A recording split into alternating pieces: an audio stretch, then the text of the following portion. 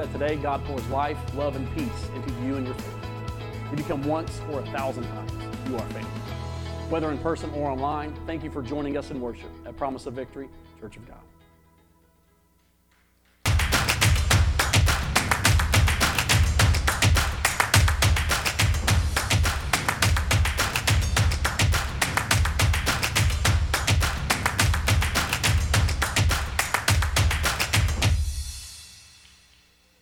Amen. Let's connect the dots. Hallelujah. By the way, I know I already mentioned it, but go ahead and mark your calendar and plan on being here. Those of you that wants to come out and have some fellowship tonight to the cornhole tournament, but do not forget, I know it's not normal for us to have Saturday night church, but you don't want to miss Joel Talley. He's a handful, and we bringing him all the way from Atlanta because he was one of the preachers that spoke over our house while we were still at the other location. He was one of the prophetic words that was given to us in season that was inspiring us to make the move to come to this new location. So don't forget. I know it's unusual. We're not used to that. So you may want to make a mental note, write it on your calendar, write it on your hand, put it on your mirror when you brush your teeth in the morning. But 6:30 on Saturday, you don't want to miss it. We're going to have some church in here. So praise the Lord this morning for the Word of God. Amen. So this morning we're going to be wrapping up our series, as you already see on the wall, and we have called this series Connect the Dots. This has been an 8-week sermon series where we have covered this book from the front to, after this morning, the back cover. Obviously, we have not did it in great detail, because what I intended to do with this series was to teach you how you could explain this story, this entire book, to someone who's never read it in less than 5 minutes. If you had to sit down with an unbeliever or someone that's just never been exposed to what this book is about, how could you explain it enough for them to understand it within 5 minutes' time? That's what I've attempted to do, so let's recap what got us to this point this morning. Week 1, we learned about Adam and Eve and creation and sin. We talked about how God creates life, but sin brings death. Week 2, Pastor Ryan presented to us the truth that God made a promise to man that even though we messed up His plan, He had a plan to fix our sin problem. The following week, we saw how that promise started to come true. Abraham's promise had already started because his seed was multiplied to a great number of people. And God brought them out of slavery and set them on a journey toward the promised land. The next week we saw that when we get what we want from God, sometimes it's hard for us to stay faithful to God. That once they got into the promised land and started receiving the best God had for them, that they started backsliding. And that led to God sending out the prophets to tell Israel what was going to happen if they didn't keeping on with Him. In week 5, Pastor LeJean showed us what happens when God warns us, but we don't listen. That He lets us go into captivity. That the enemy overcomes us in areas of our lives because we don't listen to His warnings. Then, the last 2 weeks, we got into the New Testament. And I told you that everything changed with that baby named Jesus. And because that baby was born and He lived a sinless life and He died and rose again after 3 days, we learned that we now have the power inside of us to overcome sin, death, and the grave. That no matter what it is that the enemy brings against us, God has provided for us the answer to all of sin's problems. Amen? So one thing about our church, and this isn't true in a lot of churches that you would go to, one thing about our church has always been we have a very diverse groups when it comes to religious backgrounds. We've always had this. We have people that grew up Catholic in here. Others grew up Baptist, and some of you were Lutherans. Some of you, like me, came up Pentecostal. And a lot of you had no religious upbringing at all. So most of you that I'm going to talk to this morning have never studied the last book of the Bible. This book being called Revelation, of course. Now, all of you have heard about Revelation, But some of you have heard erroneously. Some of you have heard what people think about Revelation. And I'm going to tell you up front that I won't even begin to scratch the surface of this book this morning. I will not be doing a deep dive into the book of Revelation this morning, because I personally, for myself, when I started ministry, spent 3 years studying the 22 chapters of Revelation.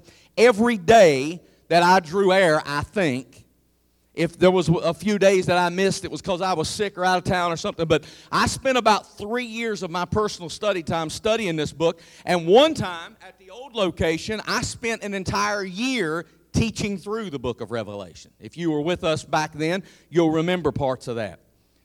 Part of this book is hard to understand.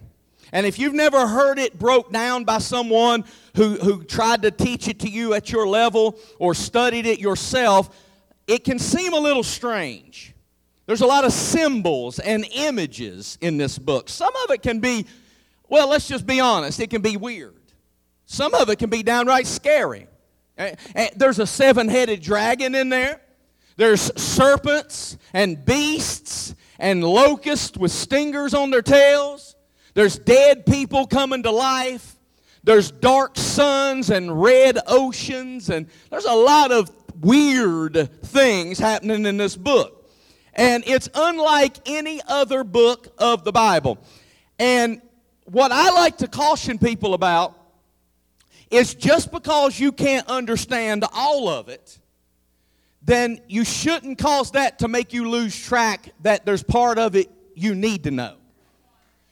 There's parts of the book of Revelation that you can't know in its entirety, and I'll get to that in a moment.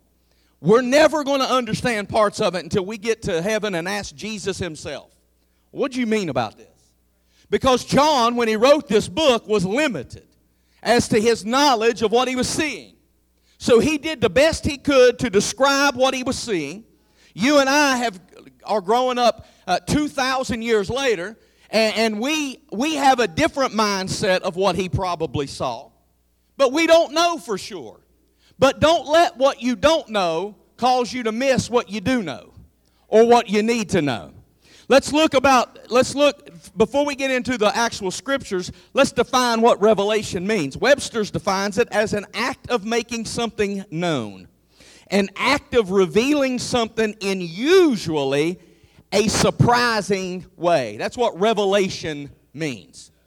Now, Revelation was written about 60 years after Jesus died, resurrected, and went back to heaven. It was written by a man that you've heard of. His name was John.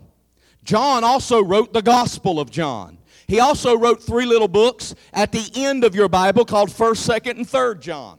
He was called John the Beloved. And he wrote this book on an island called Patmos. And the entirety of this book is about visions that Jesus was giving to John to write down. Revelation chapter 1, beginning with verse 1, says this: "This is a revelation from Jesus Christ, which God gave him to show his servants the events that must soon take place." Stop right there. Did you hear what he said? These are events that must soon take place. We've been waiting 2,000 years. And soon to God must not be soon to me. If you tell your kids, pick them toys up, do you want to wait 2,000 years? When you say, do it soon, you're not expecting to have to wait 2,000 years. So God's time and our time, let's get that out of the way to begin with. God's time and our time is 2 different things.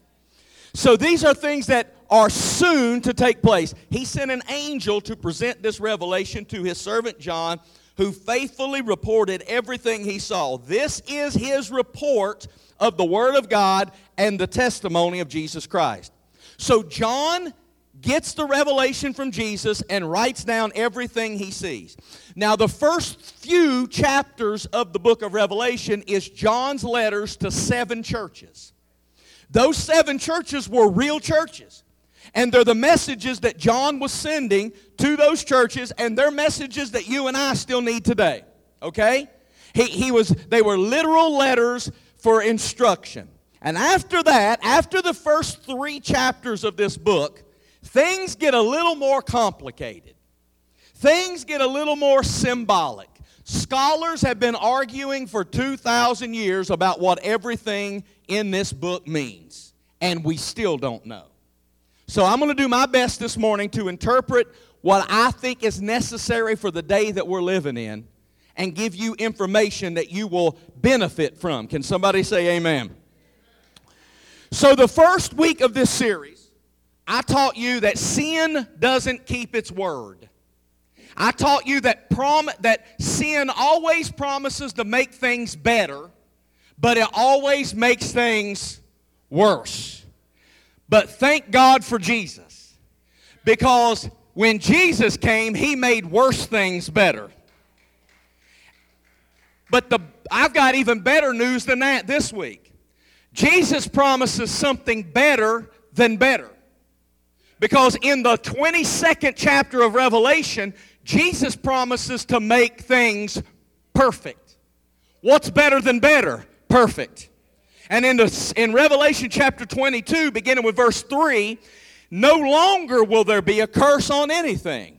For the throne of God and the Lamb will be there, and His servants will worship Him, and they will see His face, and His name will be written on their foreheads, and there will be no night there, no need for lamps or sun, for the Lord God will shine on them, and they will reign forever and ever. What's better than good? Perfect. And He's going to bring perfect into existence.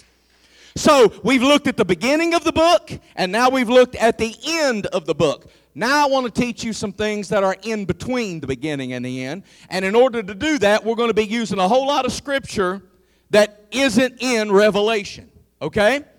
Because the last 20 months has been chaos. Ever since March of 2020, when the world stopped due to this pandemic, there seems to have been people losing their ever-loving minds day by day. And every time something like this happens, whether it was the millennium, do you remember when we were changing from 1999 to 2000? And how everybody lost their minds back then? Do you remember 9/11? How everybody lost their minds back then? Every time something happens that is a traumatic event, war breaks out, a plague shows up, when wars start happening in other nations, a natural disaster wipes out a bunch of people, all of a sudden people start thinking about their own mortality.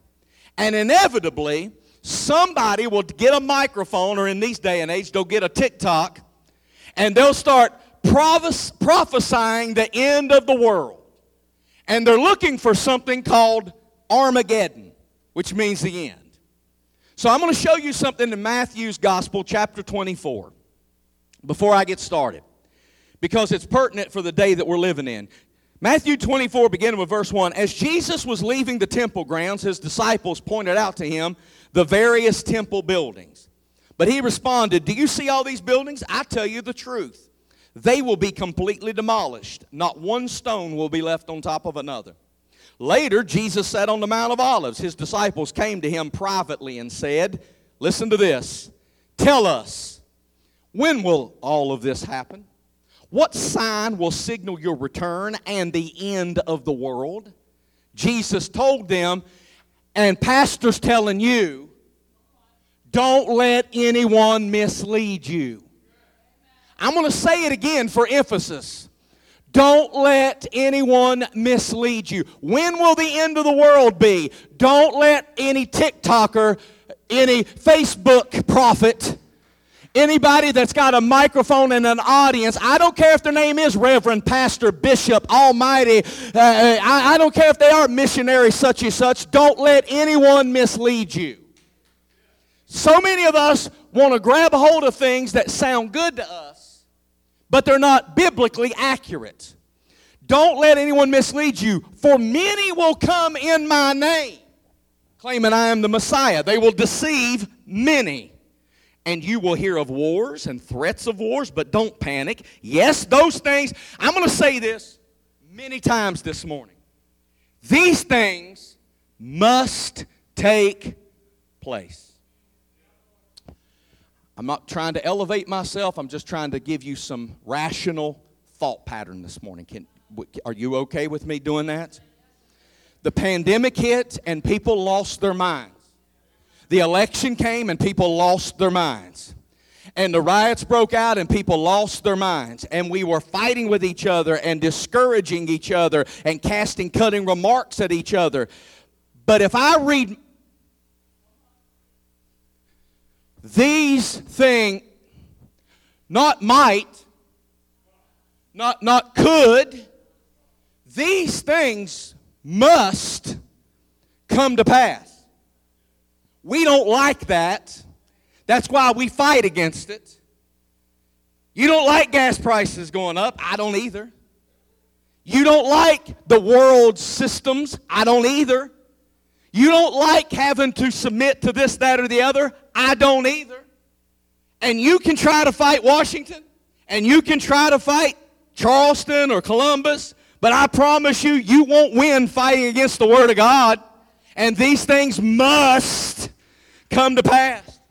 The problem we have in society today and in the national realm is we think Jesus is wearing a red, white, and blue tunic, was born an American, died an American, and signed the Constitution.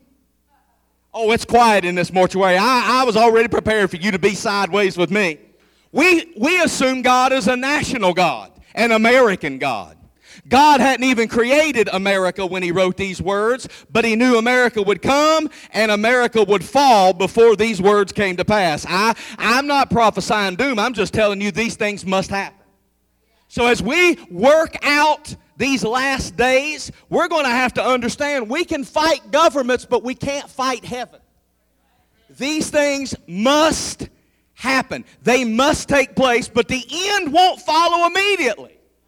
It's not going to happen all at one time. Nation will go to war against nation, kingdom against kingdom. There will be famines and earthquakes in many parts of the world.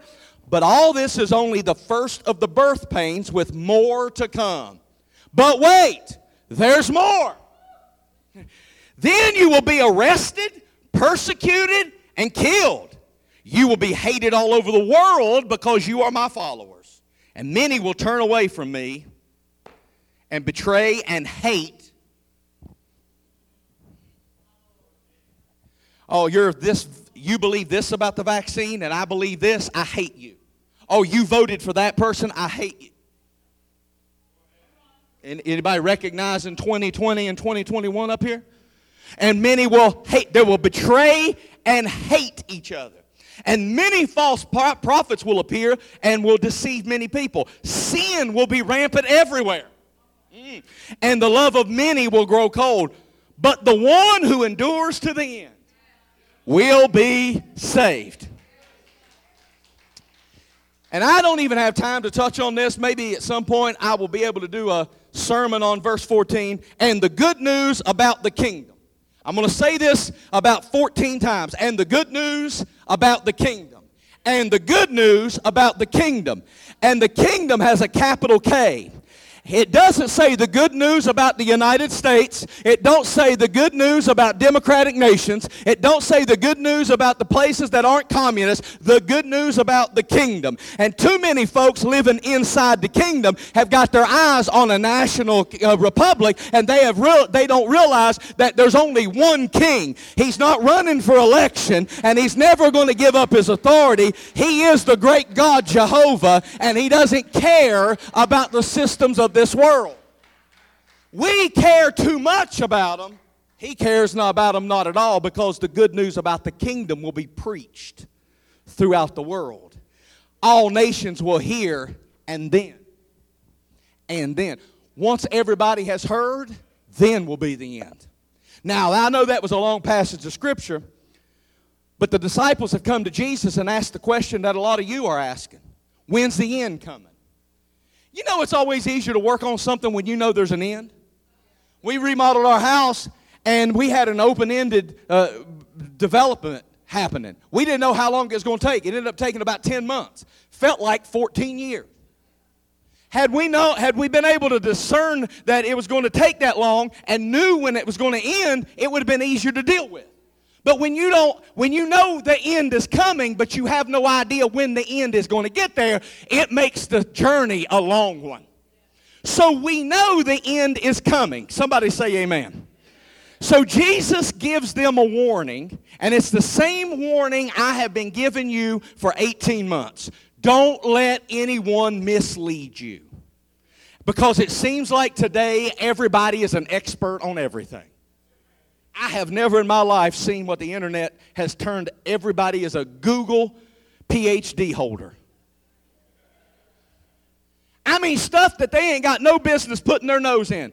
How's the nation's cash flow any of my business or yours? You can't even keep your own checkbook balance. And you think you know how many trillions of dollars they're supposed to spend in this department or that department? Come on now. World hunger has been a problem since the time of the world's creation. We don't have the answers, or everybody would be well. How about biochemical? How many biochemical physicists do we have in here? Oh, don't hide now. I see your Facebook post. I know you all think you're experts on virology and how biochemistry works. Yeah, come where you at? I don't see you out here. Because I see your Facebook post and you think you know everything about vaccines and viruses. We don't know. Do your neighbor a favor and look at him and say, I just don't know. Because you say, I just don't know. I just don't know. See how freeing that is? I just don't know. You ever been around a little kid that asks you a million questions a day? And pretty soon you stop making up stuff. And you just say, I don't know. I just don't know. Why is the grass green? I don't know. I don't have the answers that you're seeking this morning. So I'm going to use this format for my message. We're going to look at when is the end coming? That's the question. Is this the end? Well, obviously it wasn't the beginning of COVID, because that's over now. How can we be so sure when the end will be here? There are things that we absolutely can know is true, and there's things that we can't know, and things that we won't know. So don't let anybody mislead you. So the disciples wanted to know what it was going to look like when the end of the world was here. Let me begin by saying I'm going to operate from a position that you may or may not agree with, because I'm going to go through this quickly. But you and I need to be on level ground before I start, okay? I'm going to assume that you believe two things to be true. One, you believe Jesus is coming back. Number two, you believe that this world, as you know it, has an expiration date. If you and I don't see eye to eye on those two things, that's okay. You have the right to be wrong. But I don't have time to argue with you. So you probably won't get a whole lot out of this message, because my sermon is built on the premise that Jesus is coming back, and that when he comes back, this earth is short to be here. Okay? So if that's not what you believe, I don't have time to debate with you, but you probably won't get a lot out of this message. So let's talk about the timeline of prophetic events. As I read Scripture, there is nothing, say nothing. There is nothing left that needs to happen for this timeline to start wrapping up. When Jesus comes back is the very next thing that we're waiting on. It's called the rapture of the church, which, by the way, could happen any minute now. Before I finish this message, that trumpet could sound, and we could be caught up in the air to meet our Lord and Savior. It could happen at any time. When you read the book of Revelation, chapter 3 closes, and at the beginning of chapter 4, the church is gone. The rapture has taken place, and we have been caught up in the air to meet Jesus. At the rapture of the church, 7 years of different realities is about to begin. Why do you say different realities? Because there is something going on in heaven called the marriage supper of the Lamb. But there's something at the same 7-year period happening on earth called the Great Tribulation. These are two totally different realities. In heaven, we are having exactly what it sounds like. A wedding. What is a wedding? It's a time of celebration. There's healing going on, communion with God. We're going to be introduced to things like the throne room. Our lost loved ones that have already made it to heaven in front of us, there's going to be constant worship. There's going to be these trees where healing fruit grows. And there's a river of God flowing from underneath the throne room. And we have access to this healing fruit and this river. And you never have to worry about coming to church to find God, because the presence of God is everywhere. And the light of the Lamb lights up the entire place. So that's what's going on in heaven for 7 years. For everybody who goes caught up in the rapture and everybody who died before the rapture but knew Christ. On earth, they're having a totally different experience.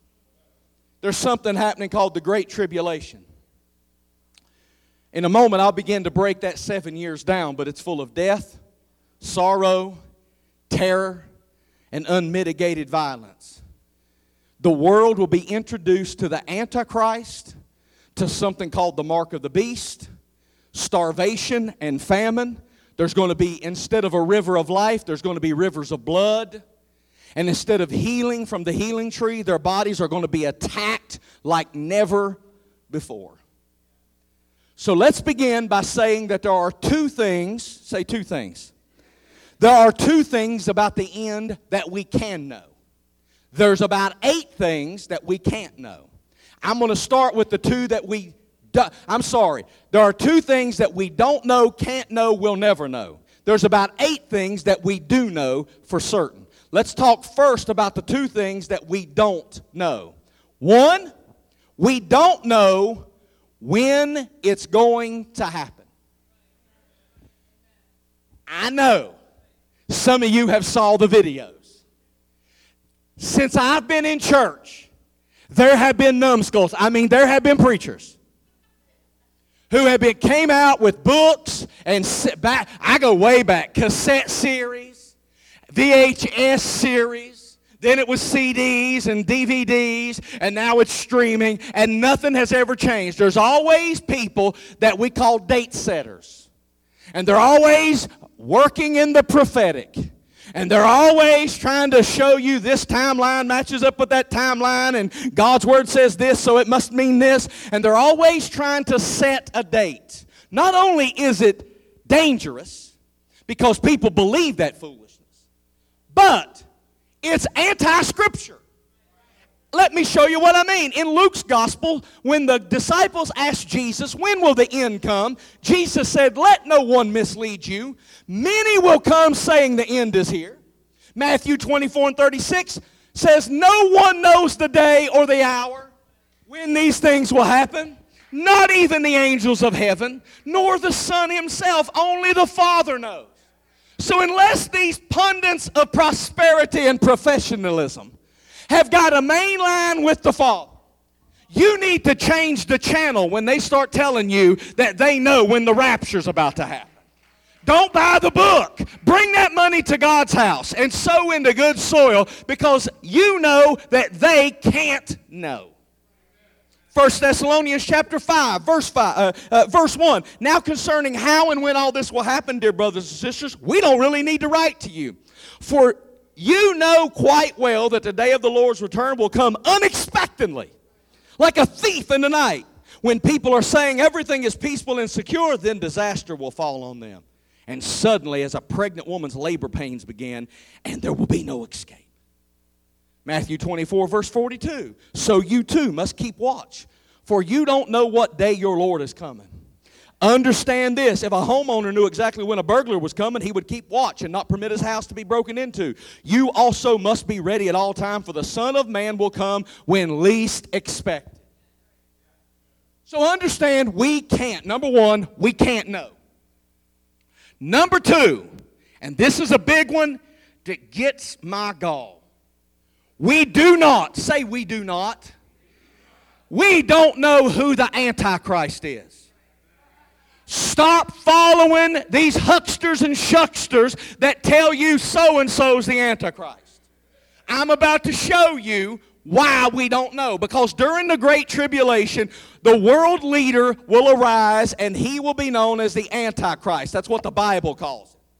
And since I started going to church, there's been at least a dozen people that preachers and prophets have said was the Antichrist. Obama was the Antichrist. Trump was the Antichrist. Fauci is the Antichrist. Let me explain something to you. Because you don't like somebody, don't make them the Antichrist. I hear the same junk over and over again, and then I watch Christian people share it on Facebook. And I don't have time to dive into all the reasons why this is an exercise in futility. But I just want you to understand very simply, we are not living in the Great Tribulation right now. So the Antichrist has not been revealed yet. Because that's what happens then.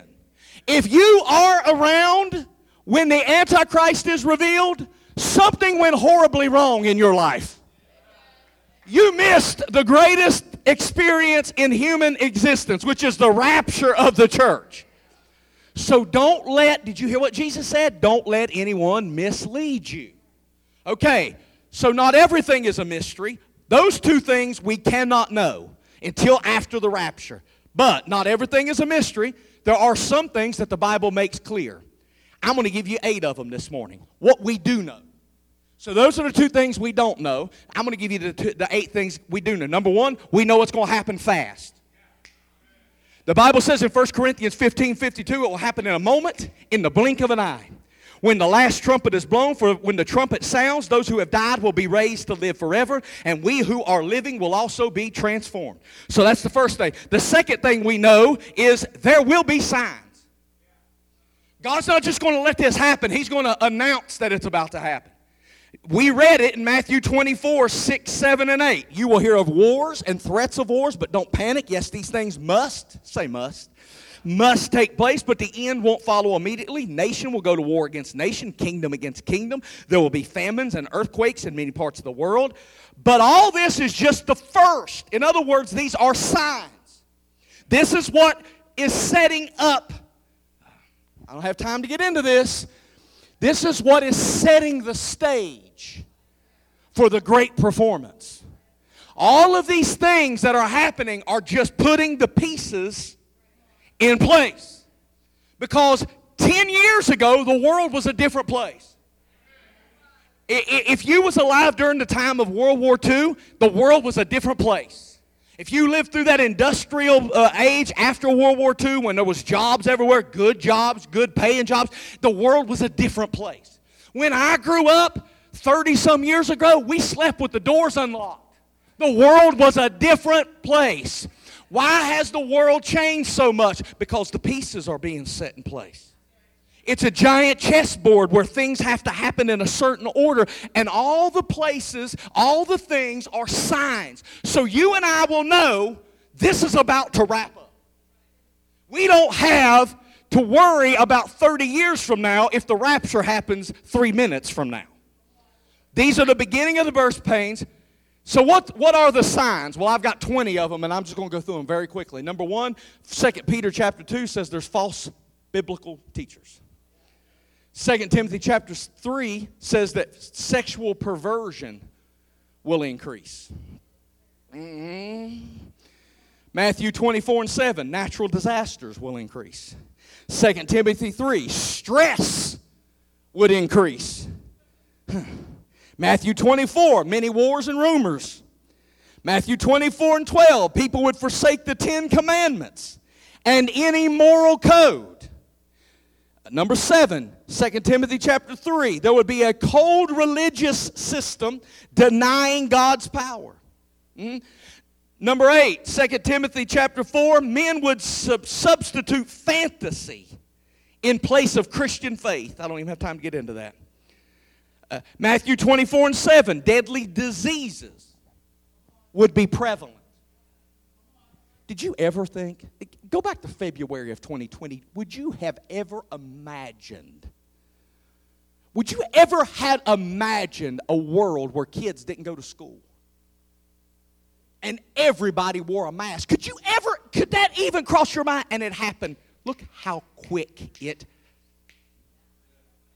Look how fast the world can change. Don't think that these signs aren't pointing somewhere, because we think that's impossible. I remember when I first got into church, which was before the internet.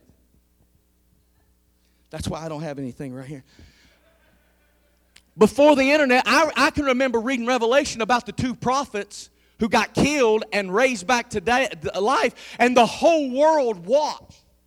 And as a child, we used to ask, how is that possible? Because everything back then was pre-recorded.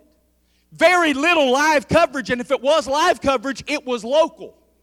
Because CNN wasn't even a thing yet.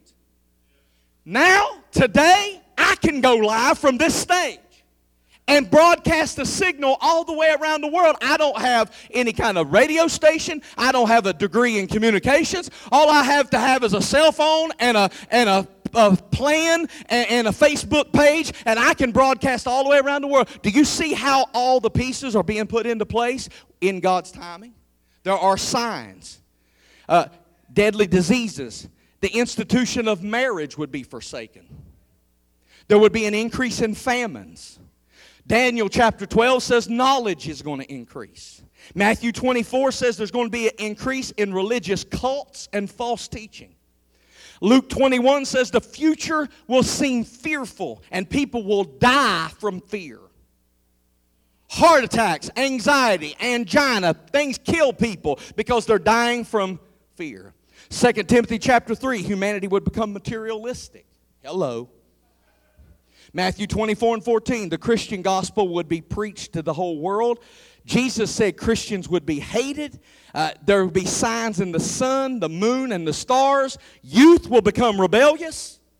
I'll say that one twice. Youth will become rebellious, according to 2 Timothy chapter 3, verse 2. And last but not least, men will mock the warning signs that the end is close. All these are signs. We can know the signs. Number 3, here's what we know. This earth's going to look real different after the rapture of the church. It's going to look very different. Why? Because there's going to be 3 judgments. They're called the seal judgments, the trumpet judgments, and the bowl judgments. Once the Great Tribulation starts, some serious business is about to happen on this planet. Great wars are going to erupt. You think $3.50 a gallon for gas is bad? You haven't seen inflation if you missed the rapture. Because poverty and famine is going to break out around the world. The Bible says 1/4 of the world's population will die from war and hunger under the seal judgments. Christians will begin to be hunted down and killed for their faith. Under the seal judgments, there's going to be a great earthquake where the sun turns black and the moon will turn red. Then the trumpet judgment sees hail and fire falling from heaven mixed with blood. A star named wormwood is going to fall and poison 1/3 of the earth's fresh water. The moon, the sun, and the stars are going to turn dark. Demonic creatures are going to be turned loose on the planet to torture people. Can you imagine? The horror movies that people have been watching is going to come to real life. And 1/3 of the population that didn't already die is going to die during the trumpet judgments. Then, if that's not bad enough, the bowl judgments come. Sores break out all over people's bodies. Seas turn to blood. People are scorched with a great heat. They're in such pain, the Bible says they gnaw their own tongues out of their mouths because of the pain they're in. Cities, nations will fall. Islands and mountain ranges will completely disappear from the earthquakes. And huge hailstones will fall down out of heaven. Number 4, we know that many are going to be left behind. They're going to see these things. What do you mean, Pastor? Luke chapter 17, verses 33 through 35. If you cling to your life, you'll lose it. If you're in love with the life you have right now, you're going to lose that life. But if you let your life go, you'll save it. That night, 2 people will be asleep in one bed. One will be taken, the other left. 2 women will be grinding flour together at the meal. One will be taken, the other left. Okay, Pastor, that's very depressing. I'm glad I came to church this morning. So let me break that down for you. If we know already that many will be left behind, we need to know who's going to be going and who's going to be left behind. So I've got 4 groups of people that's going to go. Number 1, those who are ready. Number 2, those that are looking for Him, the Bible says. Number 3, holy folks. Not the ones that act holy, not the ones that dress holy, not the one that put on like they're holy, but holy folks. And number 4, those that keep His commandments. Those are the people that are going to go. The ones that are going to be left behind, very simply, world lovers. John chapter 2, verse 15 says, don't love the world, nor the things of the world, because if you love the world, you are an enemy to God. So world lovers, listen, if you love the world, you love what the world has right now, you better, because this is it. This is as good as it gets for you. But if you're like me, and your eyes are on the eastern sky because there's got to be something better than this, then the world is just setting the stage for us for when we really go home. This world is not my home. I don't know, I got a house I live in, but this world ain't my home. This has been a trial run for a wedding that I'm going to be ushered into at some point where I'm going to meet my bridegroom, and everything that's been broken is going to be made fixed and straightened out, and the world as we know it is not worth missing what heaven has for us. So who's going to be left behind? World lovers, the lukewarm. I hate to tell you, but there's going to be folks that sit in church every Sunday but will miss the celebration because they came to church but they do not know Him. Number 3, those without wedding garments. That's according to Matthew's Gospel, chapter 22. Now, 1 Peter chapter 4, verses 18 and 19 says, if the righteous are barely saved.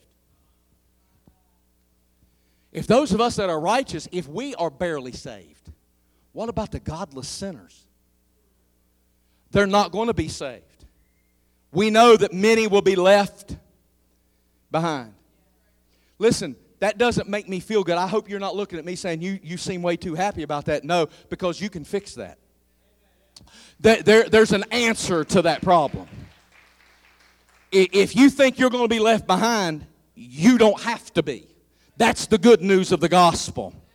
And number 5, things that we know, this right here is as easy as it gets. There will never be an easier time to serve the Lord than today. And if you don't believe me, during the tribulation, the Antichrist will force people to take something called the mark of the beast. Now understand, the mark of the beast means that you can never get to heaven. There's no entry. There's no going back from the mark of the beast. Well, then I just won't take it. Good. However, you won't be able to get a job. You won't be able to buy diapers for your children. You won't be able to go to the market to feed your kids. Because unless you have this mark, nobody will trade with you, and you will have absolutely no access to finances or to rent or to live. You can't get your water turned on. You can't get a place for water to be turned on at. The mark of the beast is officially your ability to live here on this earth. And once you take it, there's no hope for you. Which is something that drives me crazy about the internet experts. Do you love me? Because you're about to get mad at me, some of you. There are entirely too many posts on the internet about the deep state conspiracies. Listen to me. God loves you. He loves you. He sent His only begotten Son to die for you. And if you think that God is going to sit by and let Fauci give you the mark of the beast and you not know it, you don't know God. The mark of the beast is not something you're going to get accidentally because you took a shot. You can feel any way you want to about the vaccine, but please, please, for the love of all things holy, stop telling folks it's the mark of the beast. It is not. It has nothing to do with that. It is absolutely irreverent of the holiness and the love of God for you to assume that He would let somebody trick you into eternal damnation. The mark of the beast is something that you will willingly take. You will line up for it. Oh, I will never. Really? If anything we've learned about human nature the last 2 years, we've learned how quickly we will turn around and conform when things are taken away from us, like the ability to buy and trade and work and sell. It's setting the stage. These things must. See, it will be a deliberate decision a person will make in order to survive a time of great tribulation. I had somebody many years ago who met me in an altar who was crying and says, I can't do this church thing right now. I've got a boyfriend and I've got all these things in my life and I can't do this church thing. And she looked at me in the eyes and said, if I miss the rapture, I just won't take the mark of the beast.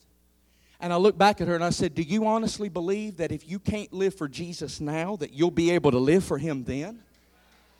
It will never be easier than it is right now. The church is right here. You've got access to 24 hours of the best gospel preaching since the Apostle Paul lived. And you've got choirs, and you've got elevation worship, and you've got Apple iTunes, and you can worship anytime you want. You live in the freest nation that's ever existed on the face of the planet. If you can't make it now, honey, you will not survive the Great Tribulation. Don't fool yourself.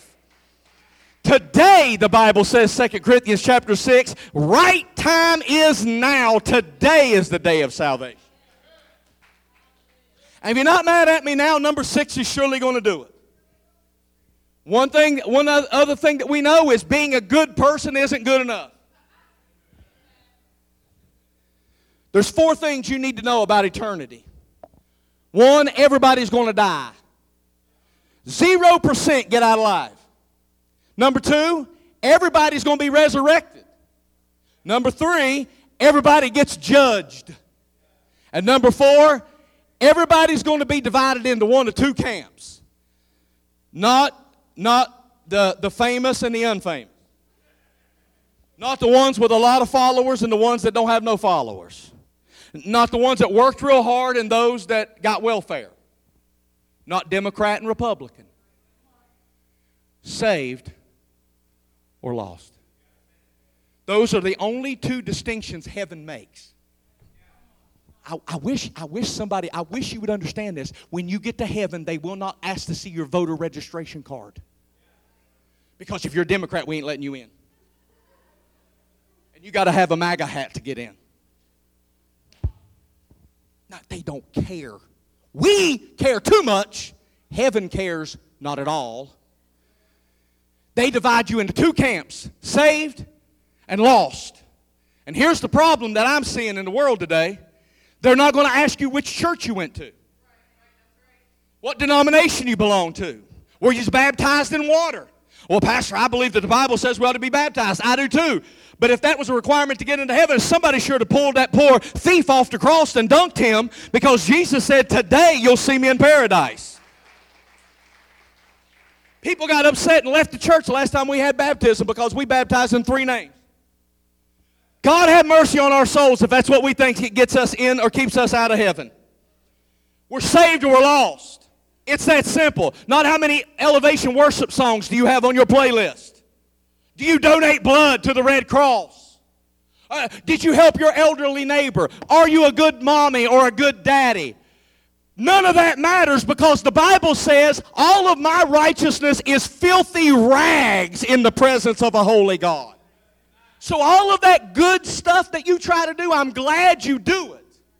But don't think for a moment it'll get you into heaven. You should be a good person, but you shouldn't use it as a ticket into the pearly gates. Number 7, the choices you make now are going to matter then. We know this. Why? Because the Bible says in Matthew 24:13, the one who endures to the end shall be saved.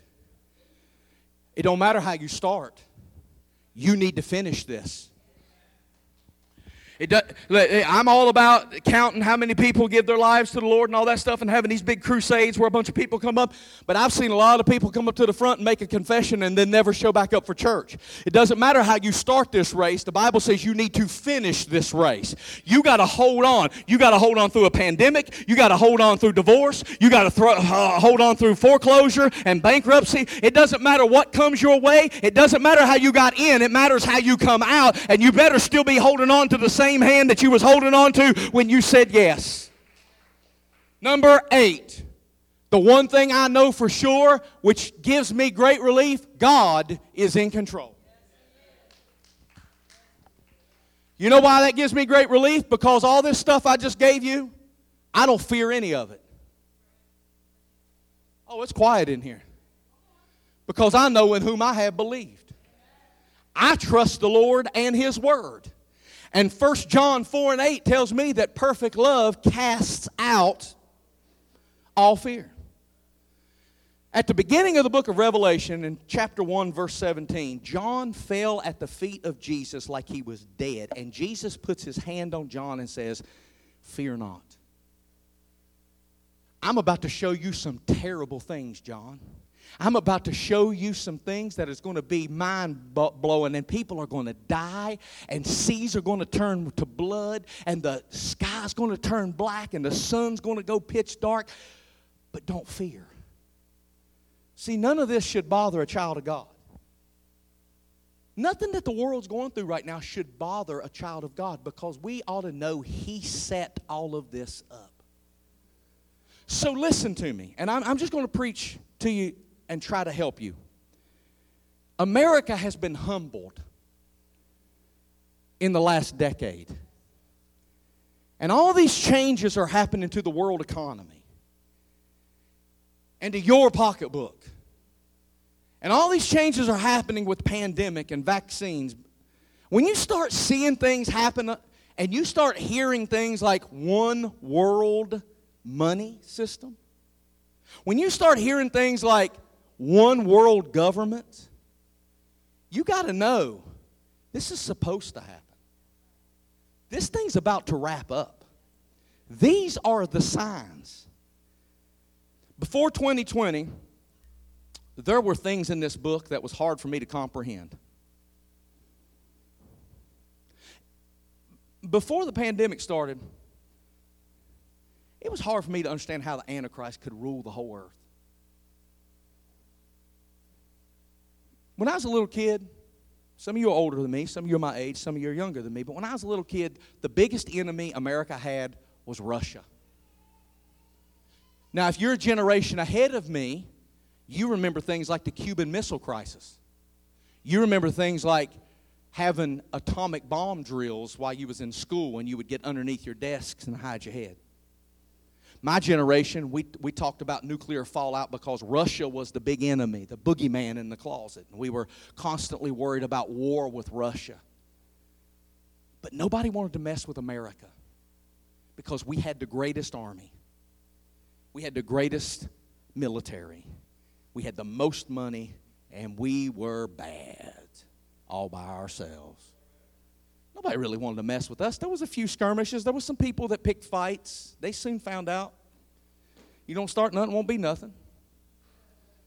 America has been humbled.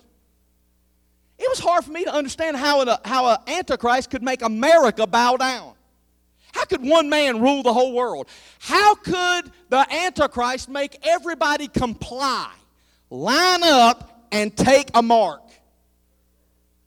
Boy, has my mind changed since I saw everything that happened in the last 2 years. It's quick for people to comply when the right person is in control. I always thought surely American people won't be so easy to control.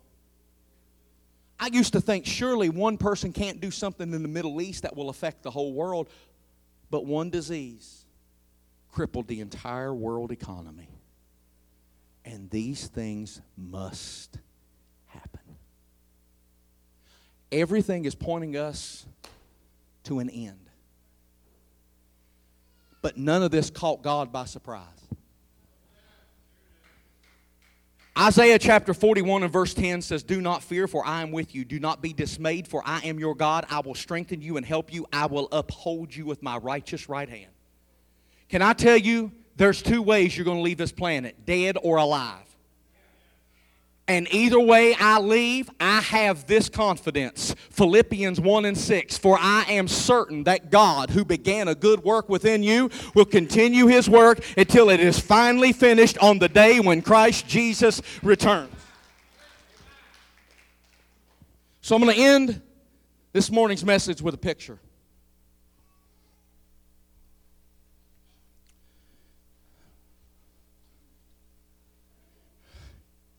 If anybody don't know what this is the best Pop-Tart.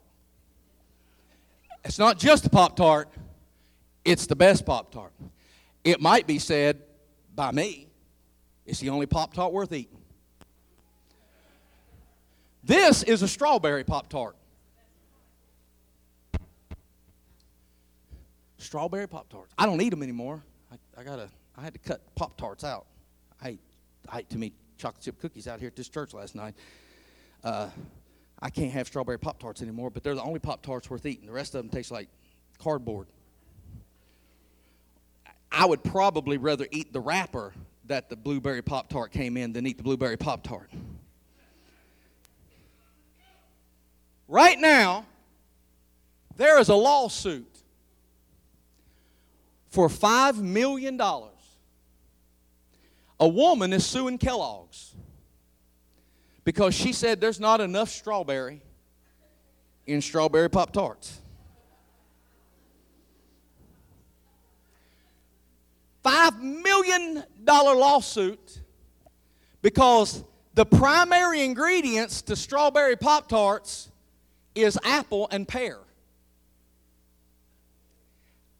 And for some reason, this woman got so dismayed over apples and pears being in strawberry Pop-Tarts, she decided to file a multi-million-dollar lawsuit against poor old Kellogg's. And it got me to thinking, I saw that on the news this week, and it got me to thinking as I was preparing this sermon. While the courts figure out how much strawberry is enough for a Pop-Tart to be called strawberry, I wonder if there's enough Christ in me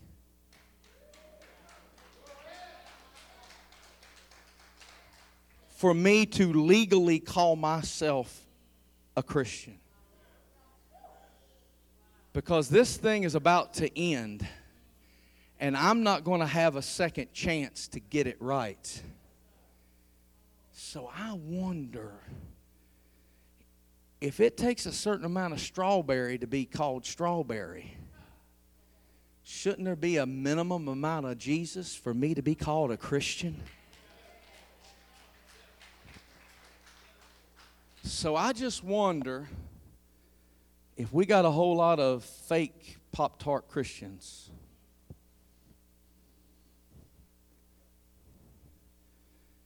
If we examine your priorities, your budget, your schedule,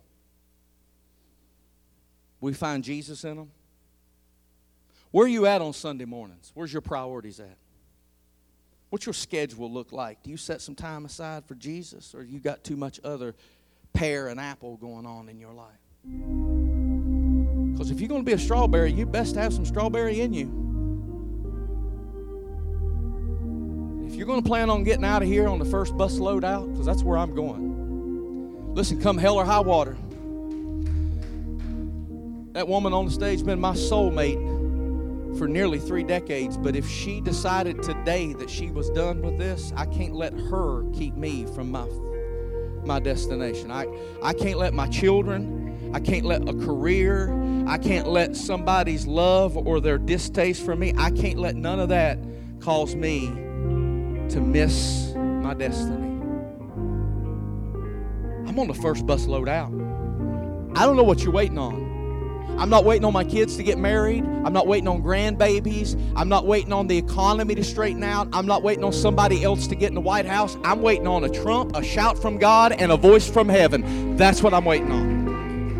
Nothing else matters. And for me to give myself ulcers over what they're doing in Washington or what they're doing in Charleston or what they're doing in Columbus is a terrible expenditure of my life. And it tells me I got too much apple and pear in me and not enough strawberry. Because if I'm kingdom-minded, I realize all these things must happen and it ain't going to change. I can kick and scream and throw a temper tantrum and it won't change nothing. Because somebody's in control. It's not me. It's not even them. These things must happen. Are you ready? Under the sound of my voice, are you ready? Do you have enough Christ in you to legally call yourself a Christian? Because this made me think. I don't want to be here for this. I'm going to spend my eternity with who I was destined to spend it with, not the one that I chose because I was rebellious. So I want to ask you all to stand with me this morning, if you would. I know I've went a long time. I apologize, but I had a lot of information to share with you. And I want to know,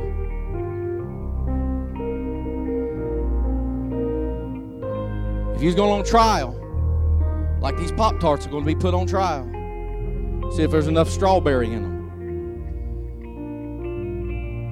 If you were going to be put on trial, is there enough Christ in you?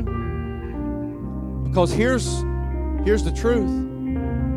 Whether you know it or not, there will be a trial. It won't be at the courthouse. It'll be in the throne room. You will be judged. And everything that was done in the dark will be brought to light. And today is the day of salvation. Pastor, I've been coming to church for 50 years. I didn't ask you where you spend, what your geographical location is on Sunday mornings. Good enough ain't good enough. Do you have enough Christ in you to be a Christian? I'm going to ask you that one time, and I'm just going to get out of your way. Do you need to come to this altar this morning? Is there any part of you that wonders if that trumpet sounds today? I wonder if I'll make it. I'm not positive that He would want me. If there's one chance that you would miss it, get to this altar. Don't waste time. Listen, it's going to happen quickly. It's going to happen suddenly, and there will not be time to get it right then. This is the moment. I'm not going to linger. If you're sitting there wondering, if you're sitting there questioning, if you're sitting there thinking, I hope, I pray, right now, step out and get to this altar, because today is the day. Today is the day. Today is the day. If you come up here and ask these people, would you lead them in the sinner's prayer? These individuals that are coming to this altar, if you don't need to because you're certain, stretch your hand forward and pray over them, because they're dedicating something. They're devoting themselves right now to the kingdom. My God in heaven, I rebuke every foul spirit, every stumbling block of offense, every high thought that would exalt itself against the Lord God Almighty, and I bring them down into captivity so that these that have come here will feel and know the Spirit of Almighty God, and their salvation will be sure. It's not too late. If you're here and you're wondering, do I got enough Christ in me? Make that thing right today. You can be as sure of heaven as if you were already standing there.